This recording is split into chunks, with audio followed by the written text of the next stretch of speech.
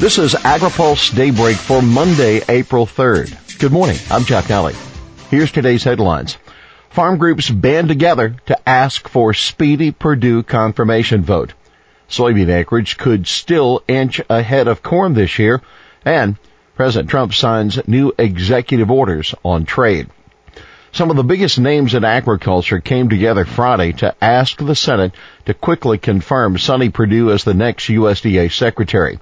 The American Soybean Association, the National Association of Wheat Growers, the National Cotton Council, and 15 other groups signed onto a letter to Senate Majority Leader Mitch McConnell and Minority Leader Charles Schumer to ask that a vote be held this week. The farm group said in the letter, the Department of Agriculture has been without political leadership for over 2 months, longer than nearly every other cabinet-level agency. The list of key domestic and international issues that need to be addressed by the Secretary and his team is long and growing, particularly given the troubling economic conditions in rural America. Farm group representatives are privately expressing concerns that Perdue might not get a vote this week because lawmakers are preoccupied with wrangling over the controversial nomination of Neil Gorsuch of the Supreme Court. If Perdue doesn't get a vote this week, it'll be a long wait because the Senate is scheduled to adjourn Friday for a 2-week recess. The group said, we understand that the Senate's schedule is extremely busy. However, taking the short amount of time that would be required to consider Governor Perdue's nomination will enable the Department of Agriculture and our industry to move forward with decisions that affect the livelihoods of everyone in the U.S. agriculture industry. There are a lot of reasons why the farm sector wants Perdue on the job as soon as possible, but perhaps the main one is they want him to advocate for agriculture as the Trump administration works on appropriations for fiscal year 17 and fiscal year 2018 budget. For more on what's happening this week in Washington, visit agripulse.com. Soybean acreage could still inch ahead of corn this year. Will this be the first year since 1983 that U.S. farmers plant more soybeans than corn? Maybe. The Prospective Plantings report on Friday put corn ahead, but just barely, and there's a good chance that could change. That according to USDA Chief Economist Rob Johansson. A very wet spring usually results in a shift of acres from corn to soybeans, Johansson said, and since they're pretty close right now, you easily could see that switch around. USDA released its Prospective Plantings report on Friday, showing farmers intend to plant 89.5 million acres with soybeans, just shy of the 90 million acres for corn. He said if we get a lot of rain or some of the areas where producers are unable to get out into the fields when they want to for corn, we may see additional soybean acres coming on. Trump signs new executive orders on trade.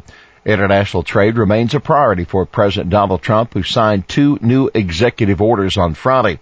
One directs the Commerce Department and the Office of the U.S. Trade Representative to prepare a report in 90 days on the causes behind the U.S. trade deficit and the impact of the trade deficit on the U.S. economy.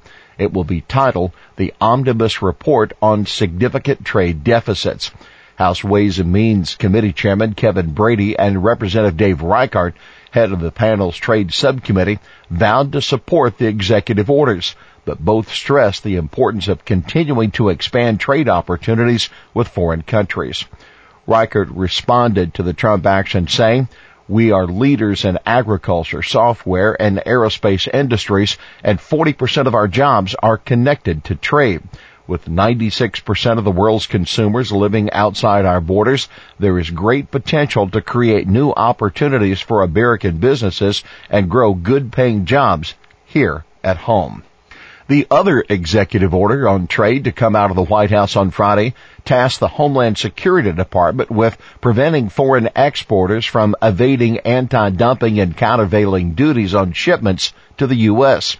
The executive order reads, as of May 2015, $2.3 billion in anti-dumping and countervailing duties owed to the government remained uncollected, often from importers that lack assets located in the United States.